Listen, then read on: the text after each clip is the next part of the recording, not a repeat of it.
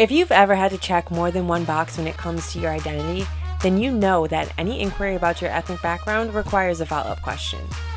I'm Steph Stock, and each week my guests and I have conversations in color as we explore the gray areas of identity in an America that is mixed up about its race relations. This is Mixed with What?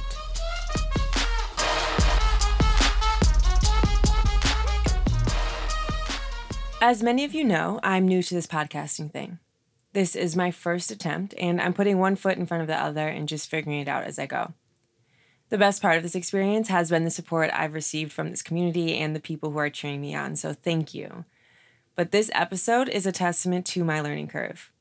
I was so excited to interview my next guest because she too has a podcast, and she's not new to this audio thing. I, on the other hand, was rushing to get home after being stuck in LA's rush hour traffic, and while my microphone was set up, it wasn't in fact plugged in. I know, I was devastated too. But it's all part of my process, and best believe that I will never make this mistake again. I put this episode together because you have to hear this story. Kiara McKinney is a PR professional and self-proclaimed pop culture junkie. She's the host of not one, but two podcasts, The Spin Cycle, in which she airs out the celeb dirty laundry, and Easter Egg Hunt, a Taylor Swift podcast. Here's my thing about pop culture fans. Is I love talking to them because they have an intellectual way of looking at things that seem superficial. I used to be a snob about pop culture, or I would partake and then not tell anyone that I really watch it. My anxiety would make me think that my time was better spent watching serious TV or learning about real news. But as I get older and the pressures of adulting won't let up, I realize that pop culture is very much political and also necessary. And honestly, I've seen some of the smartest people I know break down the power dynamic of the Real Housewives in a way that social science majors at some of these top universities could never. Now, I'm assuming you're not listening to Mixed with What for your pop culture updates, and that's great because, baby, I ain't got them. I'll refer you to Kiara's podcast, The Spin Cycle, to keep you up to date on what's happening in Hollywood and beyond. But today's episode is about the social scene that takes place in a university setting. We're talking about Greek life. Kiara identifies as biracial and is the first Black woman to pledge her sorority at the University of Alabama. I was a Delta Gamma and I'm very proud of it. I was the first Black initiate in my chapter, but I was not the last. Being that it's homecoming season, I wanted to learn more about what it's like when you opt into a system that wasn't designed with you in mind.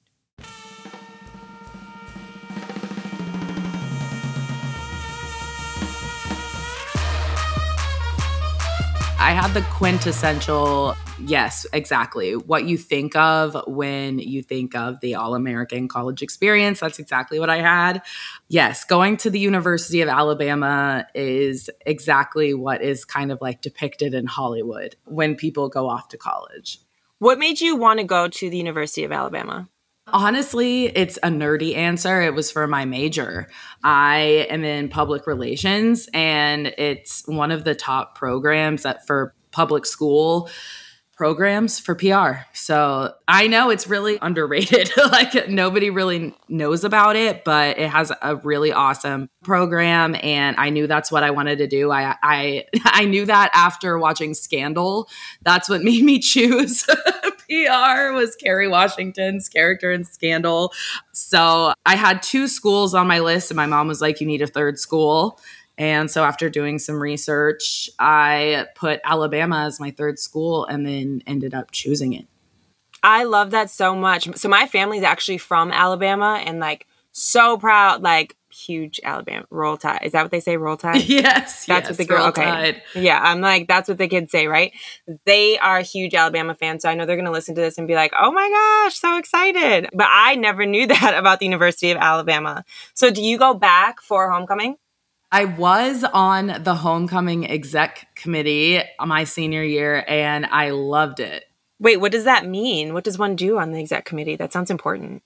So I was on the community outreach team. So I was kind of responsible for getting people involved in the community, like programs for homecoming, because it's a really big deal in Southern schools. It's a week-long ordeal. So being on the like little committee and being specifically the community outreach director, I kind of like got other community or student programs more involved in homecoming. And I like rode in the parade and things like that.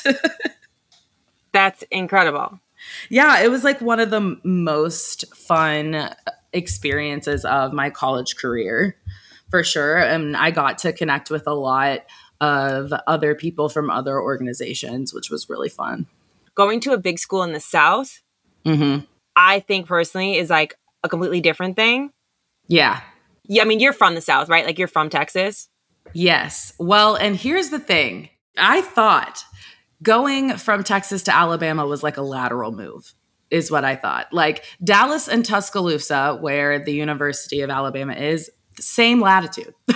Like it's literally a straight shot, but the culture is not at all the same. I thought it was going to be the same. It is so incredibly different. That is the deep South. That is the old South. Oh, how is it different? Texas is a little bit more like Southwestern. It's like it's a little bit more cowboy, a little bit more country, a little bit more Arizona, a little bit more California mixed in Texas, whereas Alabama is more like Eastern, a little bit more coastal, a little bit more redneck, to be honest. It's like we're more cowboy, they're more redneck. It's like the different kind of Southern. And I did not realize that when I chose to go to Alabama. That being said, the racism is different. And so in Texas, it's all microaggressions. And so in Alabama, it's more overt. So you like know where you stand with people in Alabama off the bat. Whereas Texas, it's more like we don't see color kind of people. What was like your first indicator or like the first time that you realized like, oh, we're not in Texas anymore? It was honestly when I realized that the white people were nicer to me and therefore the black people were meaner to me because the white people were nicer to me. Do you know what I'm saying? They were like, you're closer to us. And they were constantly talking about my being biracial. It was like a constant topic of conversation. Is that not the case in Texas? No. It was very like not normal. Don't get me wrong. It wasn't necessarily normal or like seen a lot growing up in Texas, but it was never something that was brought up. And I was accepted by both sides an equal amount in Texas, whereas in Alabama, it was like, well, I guess I was more like rejected more by both sides in Alabama. No, it was very strange because, okay, so the first indicator that I was like, this place is weird was an older guy in one of my classes asked me, are you black with white stripes or white with black stripes? He asked that question? In front of people in one of my classes. And I was like, I was so stunned by that. And I was like, nobody at home in Texas would ever ask me that question. Just the audacity of that. But again, I will say it surprises me how he asked the question. I'm not surprised that that was a question in the South. What I am surprised that you're saying is that it's so different from Texas. And this is something that I'm just learning now because I think I lumped the whole South together. Like, exactly. It's just all one. Well, and even I did too, coming from Texas. I was thinking like, oh, it's all going to be the same. It's just going to be microaggressions. You know, we've all evolved. Wrong. Had you ever been to Alabama before you had even gone to school there? I mean, just to visit the school. Okay. You know, that's all. And I hadn't spent a ton of time there. So I had no idea the level of like ignorance and the segregation, straight up segregation. And that's why my existence triggered people, both black and white. And it's not the black people's fault, obviously, that I triggered them. But it triggered them because they looked at me and were like, the white people are nice to you. How do you find a sense of belonging when you are in between two at all while you were there? No, I just, and the thing, and throughout my life, and here's the thing, I think it goes back to the fact that like, I don't belong within my own family. I don't have a relationship with my father. So I was raised entirely by white people. Okay. My siblings are all white. So I am the literal black sheep of my own family. At what point did you have to learn about your blackness, and how did you go about learning black culture then if it wasn't from your immediate family? So my mom's one of those white girls who all her friends are black. So I was always around black people, but I just didn't. It was hard for me to understand that I was black for a while because genetics didn't make sense to me, when I was little, because, like, my mom kept trying to explain it to me. It's not her fault, but it was around like 7 or 8 that my mom was like, what she kept saying, she was like, Kiara, so you're, you're half black. And I would be like, what do you mean? Like, I thought I was so like literal about it, thinking she meant like I'm half of me is black. And then she'd be like, no, like in your blood. And I'd be like, my blood is black? Like, it just did not compute in my brain. And like, she didn't like to bring up my dad because then I'd be like, well, where is he? So it was hard for her to be like, well, your dad is black. And I'd be like, who? And so it was this whole thing. And like, not one picture exists of like me and my mom and my dad. And it doesn't exist. So there was like no reference, there was no anything. It took like a lot of talking to me and like a lot of questions. And like, I actually like still to this day remember, I think I was 6 or 7, and I remember this day where I was like sitting in the bathroom with my mom, just like asking questions over and over again, like just not understanding with my mom. And she was so patient with me, but I just like I didn't get it. But I remember by the end of the conversation, it clicked. But I was just like, my world was like rocked because I was like, but you're all white. Why am I black? Yeah. Like I just like couldn't get it. But like, and it never like bothered me. Other than the fact that I was different from everybody else, but I just was like confused by it. But culturally, my mom made an effort of like, her best friend is black, and like her mom, my mom's best friend's mom, is best friends with my grandma. So our families are really close. And so her cousins are my age. And so they treated me like I was one of their cousins. And so we would all do things together. And so they included me with their family. And so they would treat me like I was one of them. And so that's kind of how I like they'd take me to concerts and they'd, do things with me. And that's kind of how I was able to learn about Black culture. So I have had to learn how to figure out my own identity, learn how to exist in the world entirely by myself anyway. And so I've also had to learn how to put myself into places where I can just learn to just like put myself out there and see if people like me for me, and be okay with not being able to assimilate to them. Like I just have to, and that's basically what I did with going to Alabama and joining a sorority. I knew I wasn't like them, but I knew that maybe they could like learn to like me anyway. What are the reasons why someone might be like, I want to join a sorority? From the outside looking in, to me, it looks like belonging is one of the reasons. But you're saying you didn't experience that, and maybe you didn't like expect that. So what is the reason that you wanted to join a sorority? And did you go to school being like, I'm going to join a sorority, or did it just happen? So, great questions. First of all, I actually went to school not wanting to rush. I did not rush. I did not go through formal recruitment at all. The only reason I rushed is actually very ironic and backwards. The year that I was a freshman at the University of Alabama, there was a huge national scandal that was exposed where a few Black girls went through recruitment and did not get into any houses though they were fully qualified. And this whole but the girls who were on the recruiting side exposed it and were like, our advisors wouldn't let us take these girls. So the actives, the college girls in the sorority, were like whistleblowers and like went to the school newspaper. And this basically all these students came forward and spoke about it. So then our school president essentially forced the sororities to reopen recruitment informally.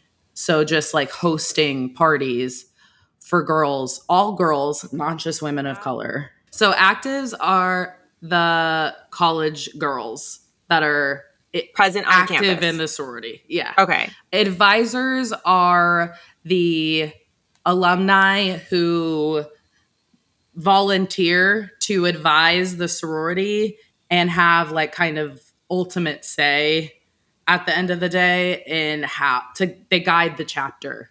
Okay. They're kind of like the overlords, so to speak. And then you have the people who are rushing, and those are the people who like are applying to be in the sorority. Yes. Okay, so take me back. So there's discrimination. These active members are basically like the whistleblowers. Like, we weren't allowed to even give these women a fair chance to join us. And then the university, there's all this backlash. The university then is like, you need to do what? They're like, you have to, they're like, you have to go through it again, but not formally. Instead of doing this whole, I'm sure you've seen the Bama Rush Talk stuff. Essentially, they're like, you have to host some parties. You have to host at least one party and invite any girls who want to attend. And then if there are any girls who are qualified, you must like offer them a bit. So my roommate and I had been on campus for about a month at this point and were failing at making friends. We were like completely failing at making friends. It was my best friend from high school, and we were just like, we were going to all the events. We were, we were trying, but we just could not figure it out.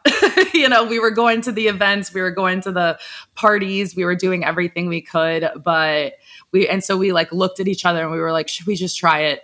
And honestly, I was like, I'll be able to sniff out if they just want the token Black girl. What were the things that you were like, I know, I'll know? What were you looking for anything, or you just life experience? Just life experience. And like, for example, one sorority, they were like talking about like where they vacationed in the summer. And I was like, eh. And then one sorority, one girl straight up told me like, yeah, my dad's racist. And I was like, goodbye. Like, there were just a few like immediate red flags that I was like, no thanks. But the sorority that I ended up choosing, they were fantastic. We talked about silly things that were just like memes on the internet, and like, things that were just young adolescent girl things. The president impressed me so much. She was also studying PR and she wanted to go into law, and she like wanted to do like political campaigning, and she was like obsessed with the Obamas, and I was like, she's so cool, and I like still am obsessed with her, honestly. And they were also like newer on campus, so they didn't have this like long terrible legacy.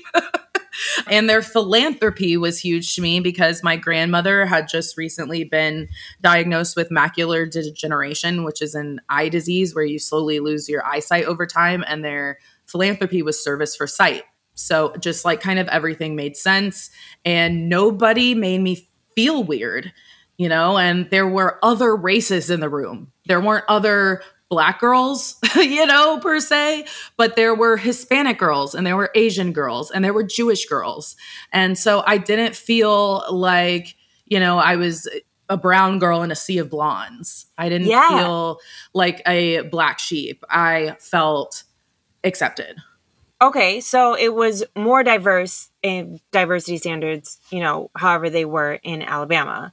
Yeah. which is incredible because that was actually my next question is like, we're speaking very much in terms of white and black, but I'm just curious, like, were there other even sororities, like Latina sororities, was the Divine Nine present on campus?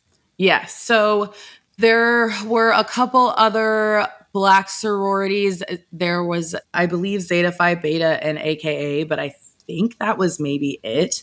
Okay. So were you ever interested in, do you say pledge or rush? Both. Okay. It's like you rush and then you pledge. Pledging Okay. is what happens after you agree to be a part of it.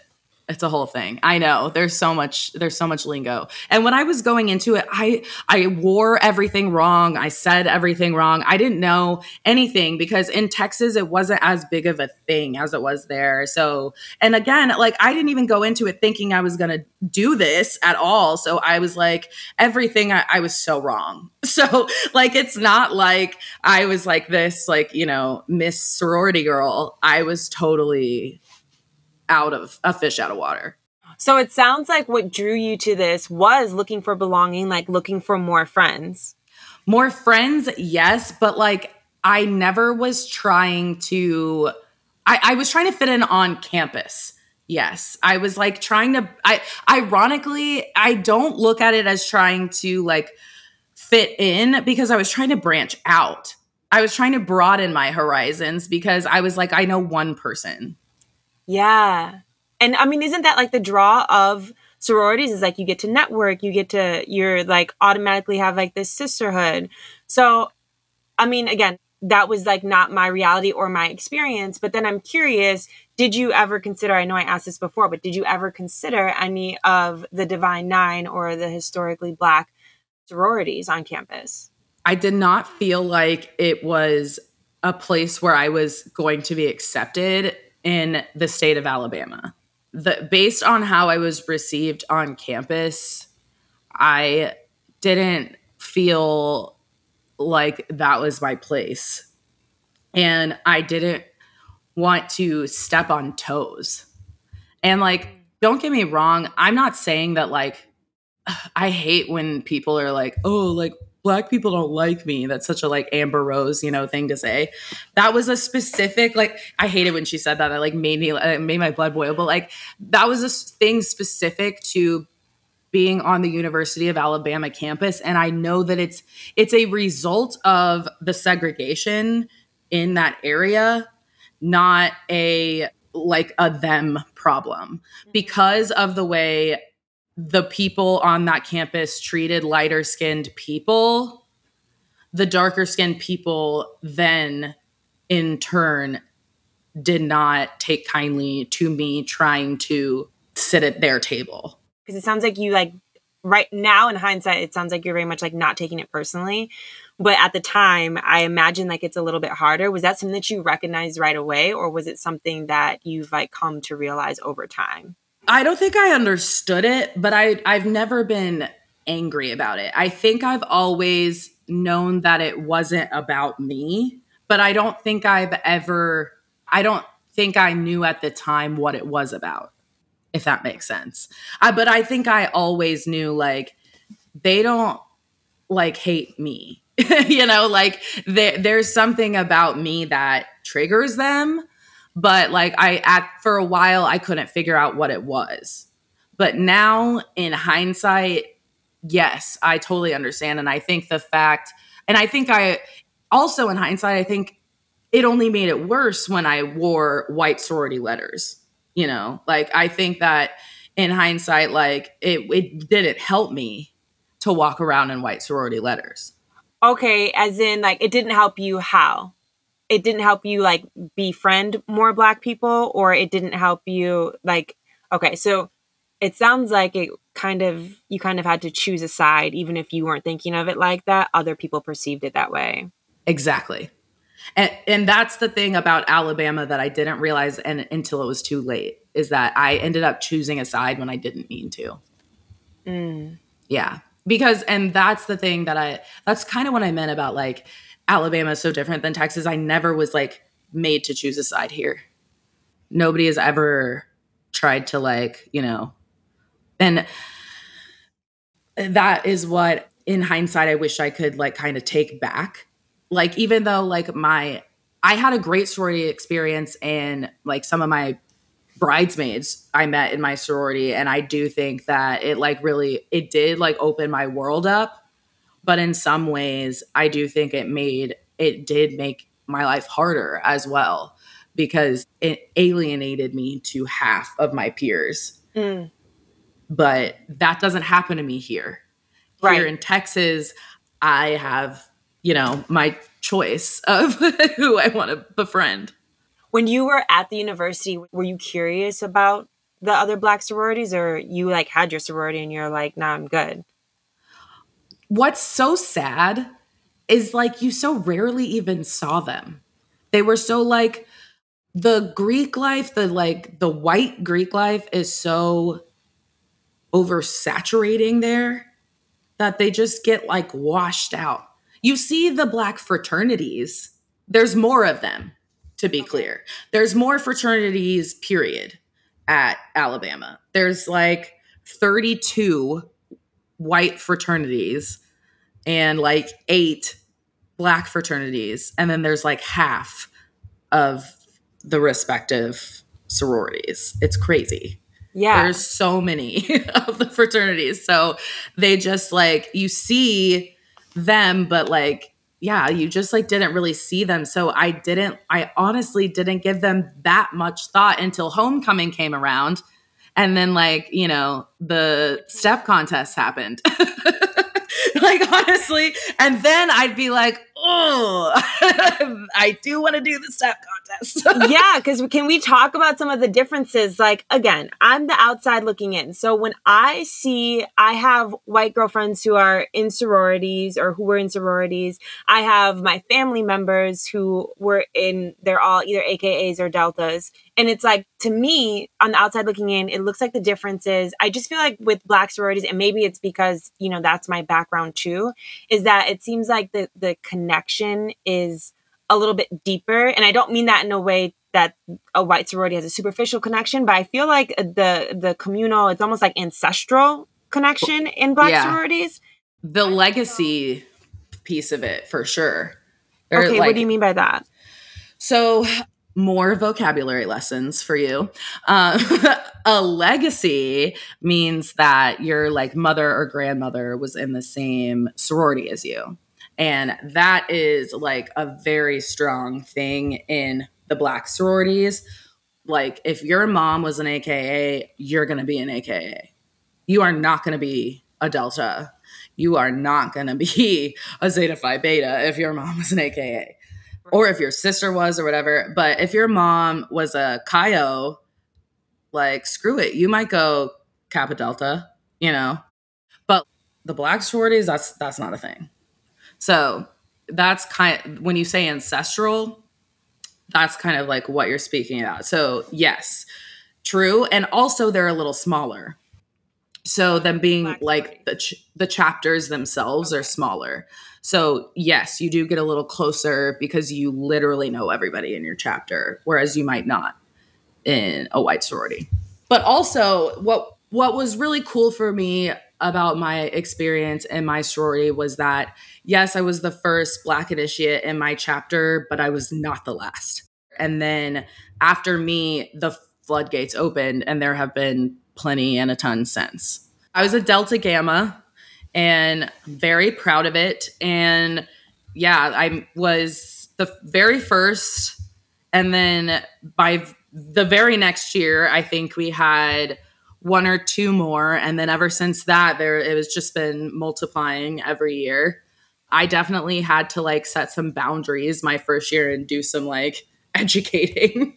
I was going to say, what is it like being the first? Did you feel pressure, or what were some of those boundaries that you had to put up to protect yourself? I didn't feel pressure, but I did have to just be like, hey, every time we talk about diversity, I don't need to be the one to do it. Things like that. Like, yes. That kind of thing. Like, I don't need to be in every photo shoot. Gotcha.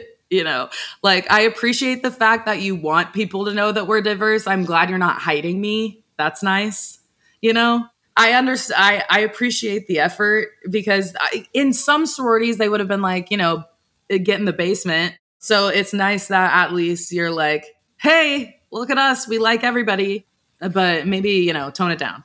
So then when new girls come in, do you automatically, when new girls come in and you said like after you, like the floodgates kind of open, do you feel, maybe pressure isn't the right word, but is it like an automatic, like, here, let me help you, let me show you, let's talk about it? No. In fact, I made kind of an effort to be available without being pushy because I didn't want them to think that I was like immediately like, hey, but I will say like in the entire Greek system, the like white half of the Greek system, there were kind of like this inner sorority of the Black girls in all of the different chapters while I was there. Most of us had K names. All of us mixed in Black girls, we all had K names.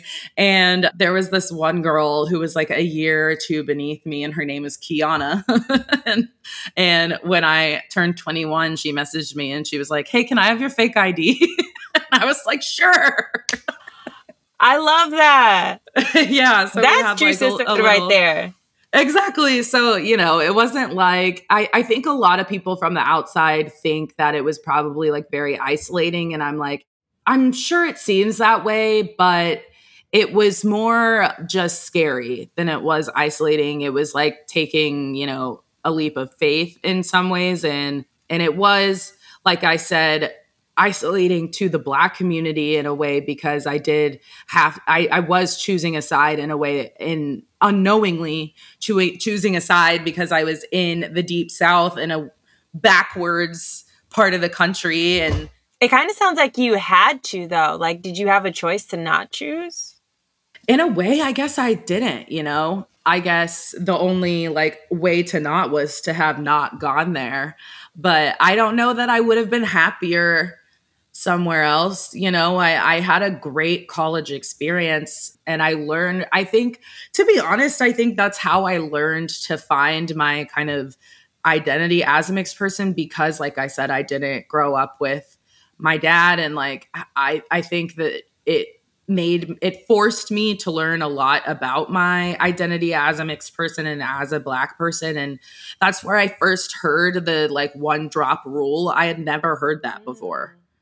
I had never heard that before. Like and those kinds of things, like I was confronted with a lot of Black history I had never heard before and things like that. I think, and quite frankly, even though, like I said, like, lots of microaggressions where I grew up in Texas, like I grew up in one of those, I don't even know how to describe the place I'm from. It's like very cookie cutter white suburbia, very like white liberal suburbia.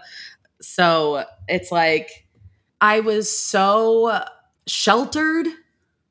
I was so sheltered and so othered and sheltered at the same time, which like just creates this like confusion.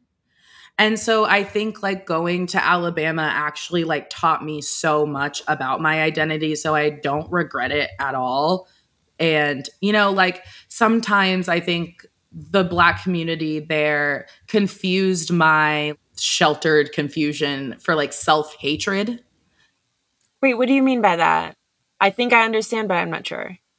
I often got like labeled as like, oh, like it's sad that you hate yourself because because they thought that I like chose my white side, And I was always like so confused by that. But then again, now that I like look back, I see why they thought that.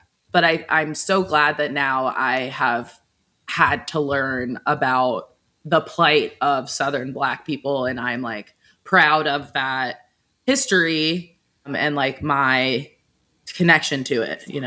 I know there's differences between like overt racism and the microaggressions.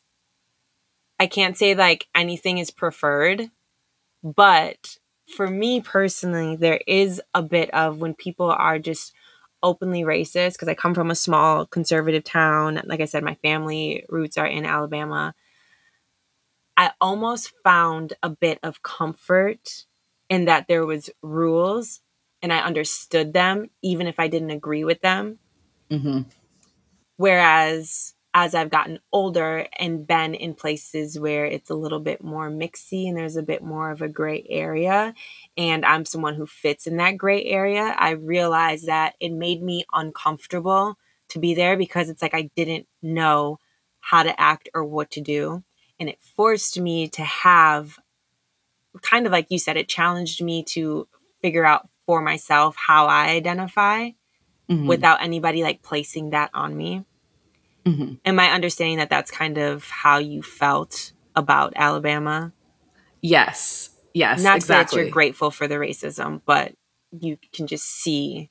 Yeah, I think I'm grateful for the fact that Black people gave me such a hard time in a way, because grateful for the fact that I was shown how different they have it there, how segregated it is. I'm grateful that I was shown that they are outcasts, that they are not considered like part of the main population. It seems like it showed you just a different Black experience than one that you would have ever experienced yourself. Yes. Do you feel like it gave you a bit more empathy or compassion?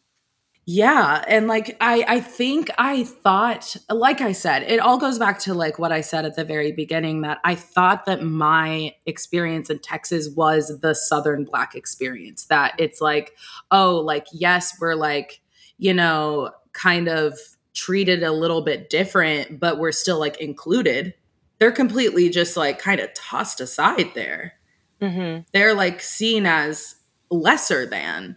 We're treated here as maybe like less preferred. We get treated worse, but they get dismissed. They get systemically like, I don't know. I can't even find the words. They're just No, I know it's hard. It's definitely difficult. One of the things about this podcast that it's always so interesting that comes up is like a lot of times we don't have the language for these things because it's so emotional, but it's also like it just kind of unfathomable sometimes. And it's like it and actually it's abstract. exists. It's abstract is a great way to put it. It's just interesting me hearing you say these things. My own experience of Alabama is like I only know being with my Black family in Alabama. Like I don't know being around white people in Alabama. So it's like when you say they, I'm like, that's me. But when I look at us together in this video screen, right? Like you and I look more closer to each other than I do my family when I go down south. So it's like, I can't imagine what that would be like being kind of on the outside, because I guess I've always been in that Black community. I can't imagine what it would be like to not, almost to the point where like when I see white people in the South, it's like they're the other. Yeah.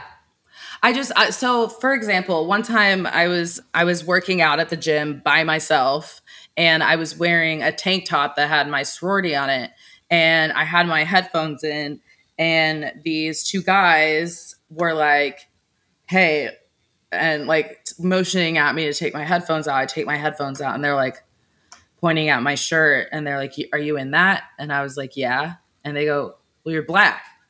And I was like, "Yeah, yeah."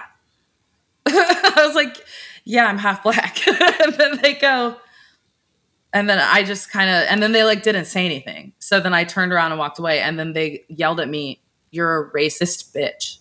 To you? Yes. And then again, the Black with white stripes, white with Black stripes person was a Black person. Oh, wait, that's the plot twist I wasn't expecting. I automatically assumed he was white. Right. Whoa. Right. I just like didn't know. I don't know. I had never like caught so much like heat from the Black community before. And I just was so like stunned. Yeah.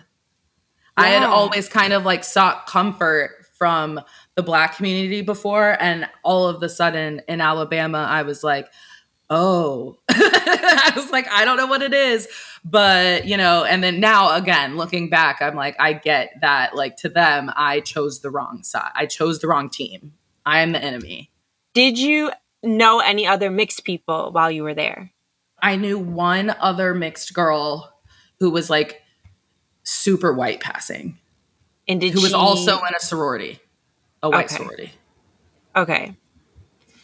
So you're seeing these sororities and homecoming is about, and you see the girlies step and the men are out there and they're stomping the yard. Yes. It's a whole vibe. You're not doing that, but you're seeing it.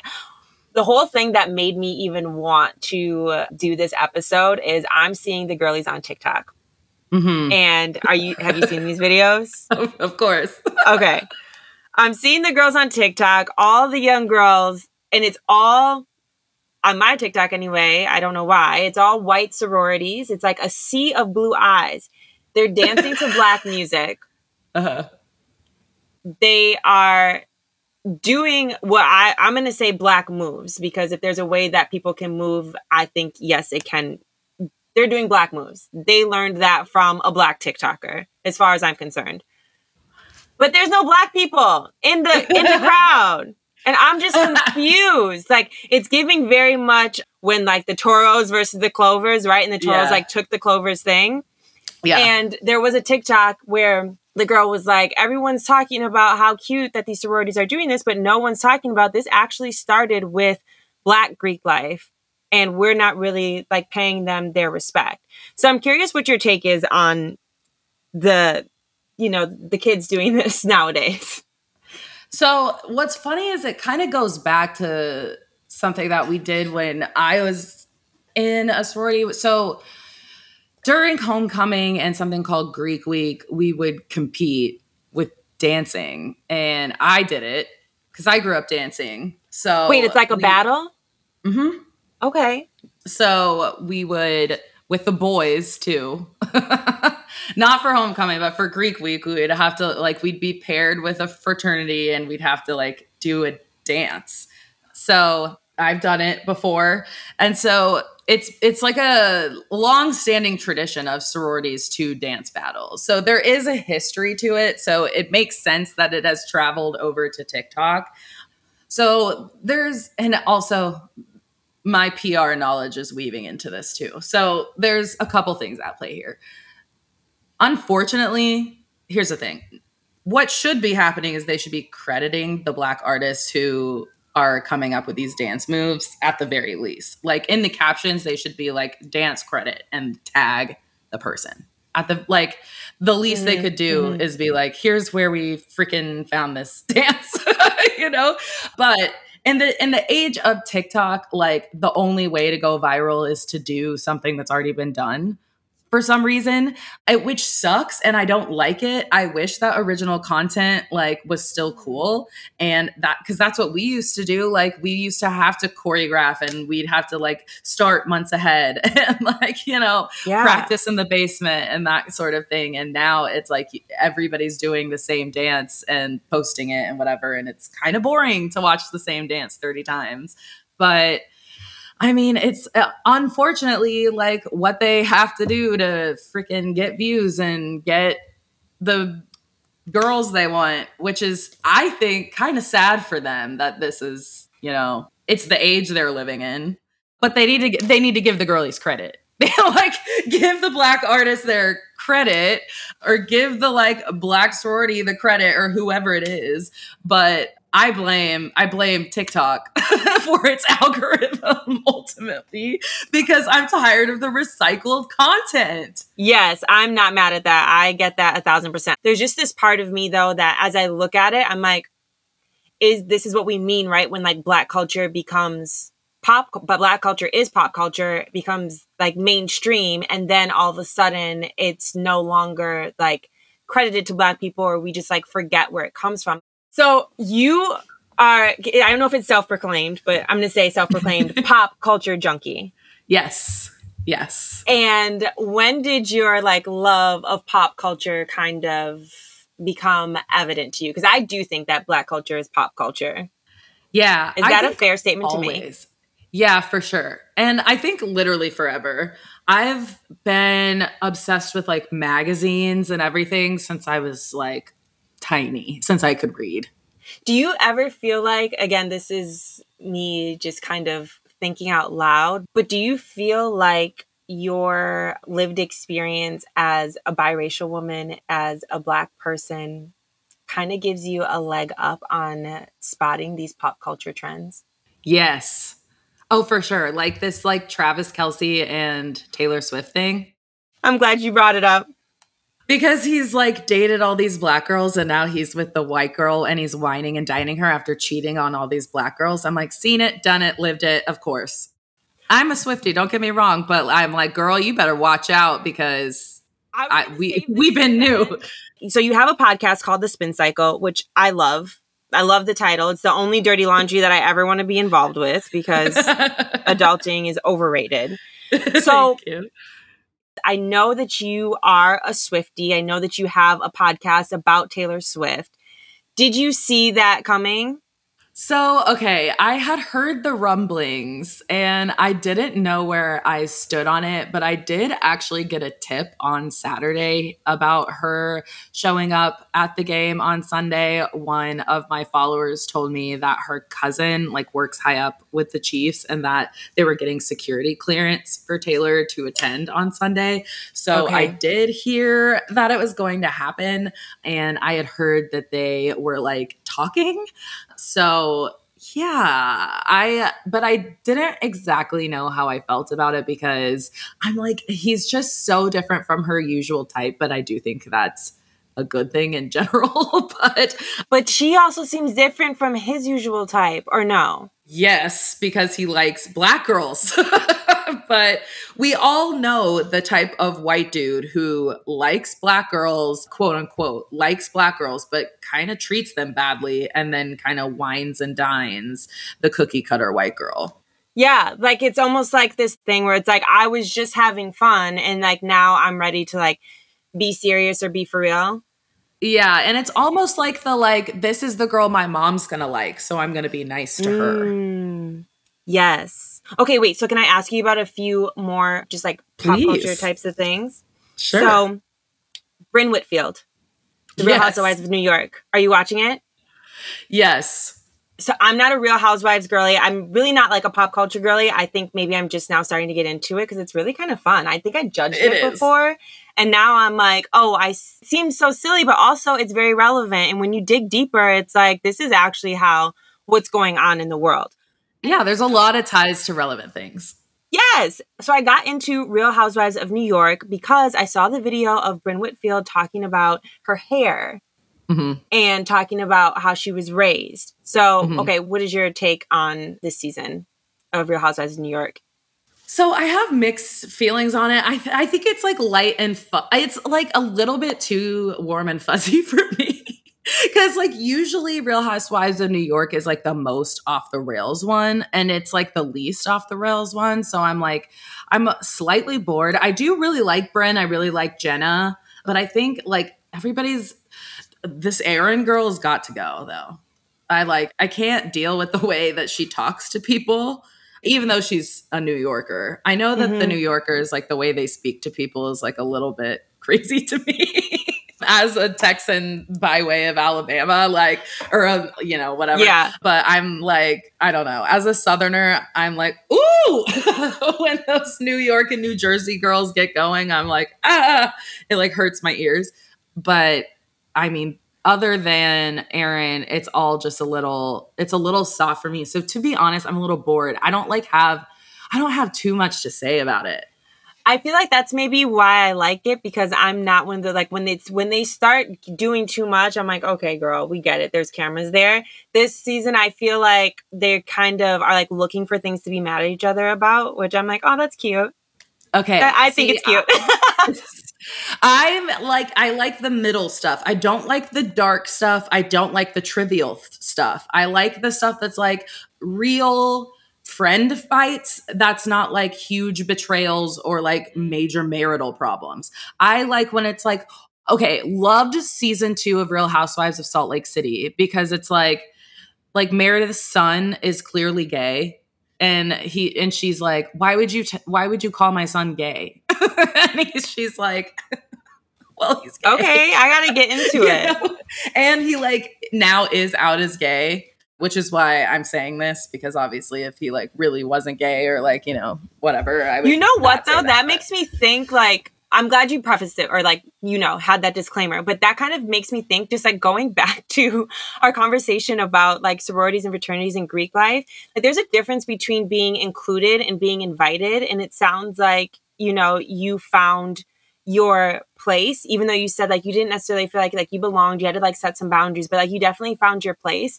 And I just wonder like what the future of that looks like for Greek organizations as we kind of like evolve as a society. Like, what will it look like to have, like trans femme people be a part of sororities, or like, what's the first non-binary house look like? Like, does that exist? Are we even talking about that yet?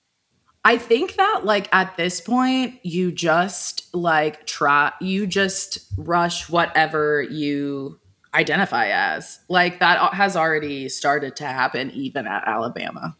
Okay.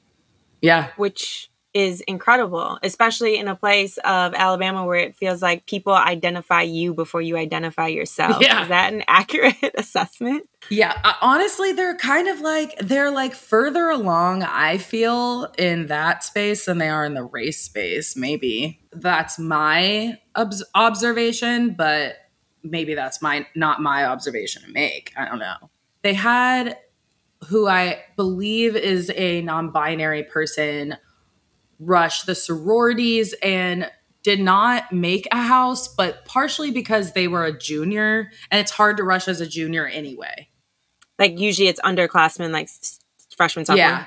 Okay. It's like the older you get, the harder it is to make a house. So like even as a sophomore, it's a little harder. Well, that feels a little bit like ageism. Well, it's partially because it's like they want you to be in it as long as possible. Because the longer you're in it, the longer you can make connections, blah, blah, blah. There's reasoning behind it. But this person didn't make a house, but then they came to like some of our date parties, that kind of like still was like kind of like involved. They weren't like, ostracized or anything, was still around. How do you feel about Doja Cat and her demons? I'm fine with it.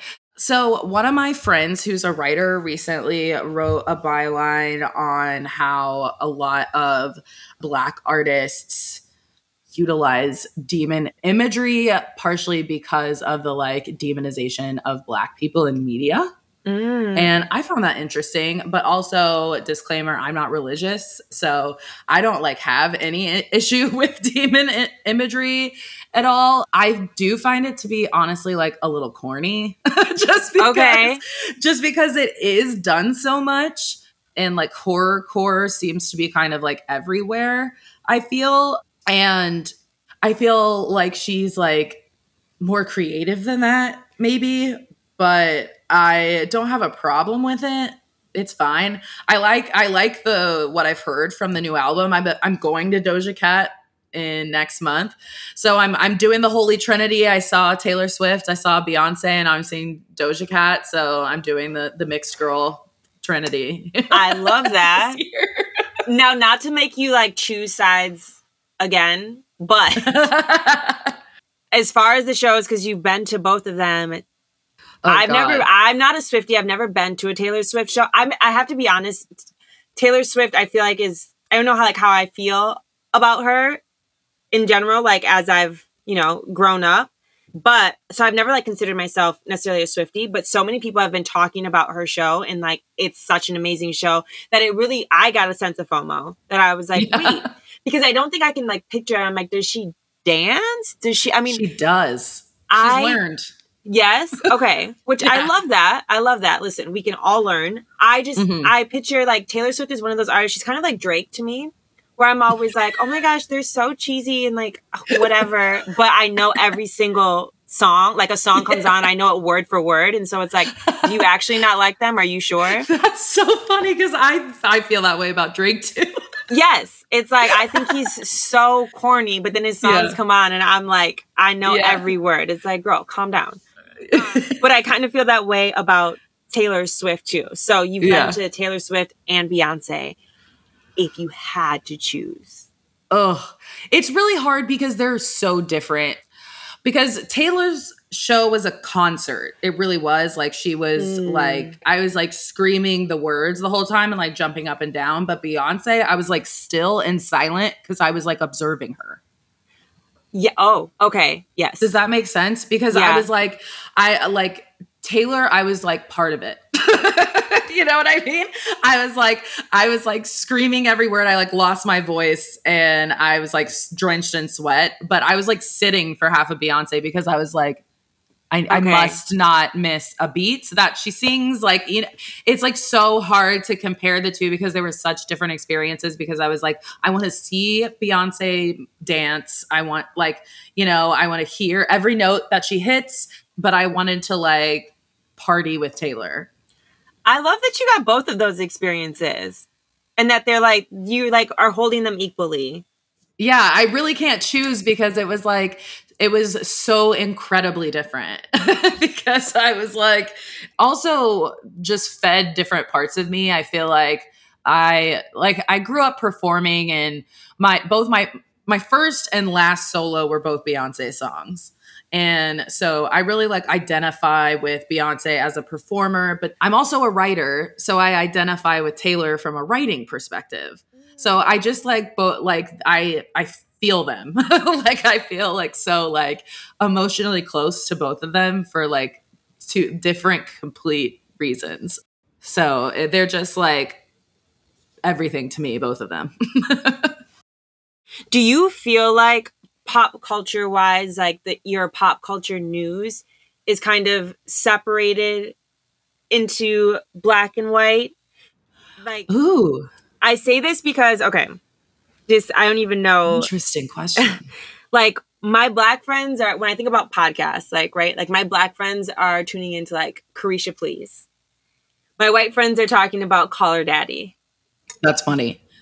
To me, though, I see both audiences, but it's like, and they're talking about, sometimes they're talking about like similar things, Yeah. very different demographics. I don't think that mine's separated, but I think that my what I deliver and what I intake is more well-rounded. I think that like what I give my audience is a more like 360 view as opposed to like whereas I do think that some like white creators like just leave out the black news, but I think black creators do a better job of giving a wider view. You know what I mean? So, Yeah. but I think that sometimes white creators like forget,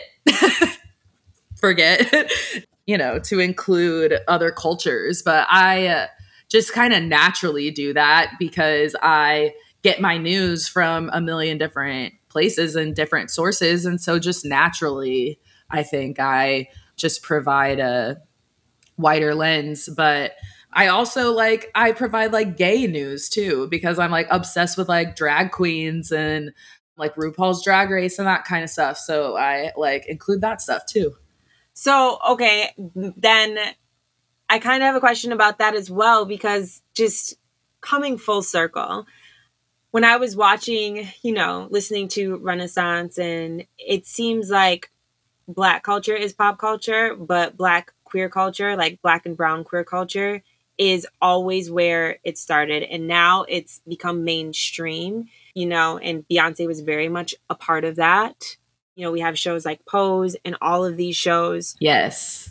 When I think about society, I think about it almost as like an apple or like this thing with the core. And it seems like everything is like created on the fringes, like on the outskirts.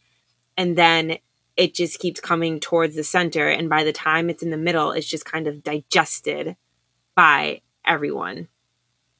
And then it's just there, and it's disappeared, and we've consumed it. And now we're like back out to the fringes again. When you think about pop culture and just like the news that you're sharing and the things that you're sharing, that's what I guess I meant about you kind of like being there first, because you exist in some of those demographics, in some of those categories where it's like you are on the fringe. Do you feel like being mixed then helps you with your career? Yeah. Yeah. I think like honestly, I think being mixed is an advantage in a lot of ways. Like it's a blessing and a curse like in every way. I think it gives me so much perspective in my career in the media, in my real career that I get paid to do, and my podcasting. You know, I think that there's a lot of times where I'm able to, translate in a way, if that makes sense, especially when it comes to even like sometimes when I'm like working with talent, like cuz I service a corporation, and sometimes that corporation partners with rappers or athletes, And so it's nice to like and it's nice to speak multiple languages, For like sure. it's nice to be able to code switch and also have like a link to several cultures. And yeah, I think that it's also to have the pop culture insight as well. I think that, yeah, and being able to also understand what like crucial issues are facing all these different demographics is supremely helpful in PR as well.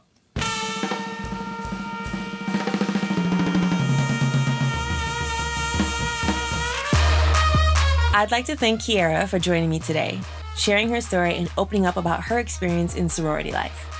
And I'd like to thank you for tuning in and listening to Mixed with What. If you have a topic you want to talk about, a story you feel needs to be heard, or a conversation that sparks new ideas, don't be shy about sharing. Join the community on Instagram at Mixed with What Podcast, and don't forget to leave a review, like, subscribe, and share this episode with your community. As always, I encourage you to continue to ask the tough questions, have the hard conversations, and always listen with love. Until next time, on Mixed with What.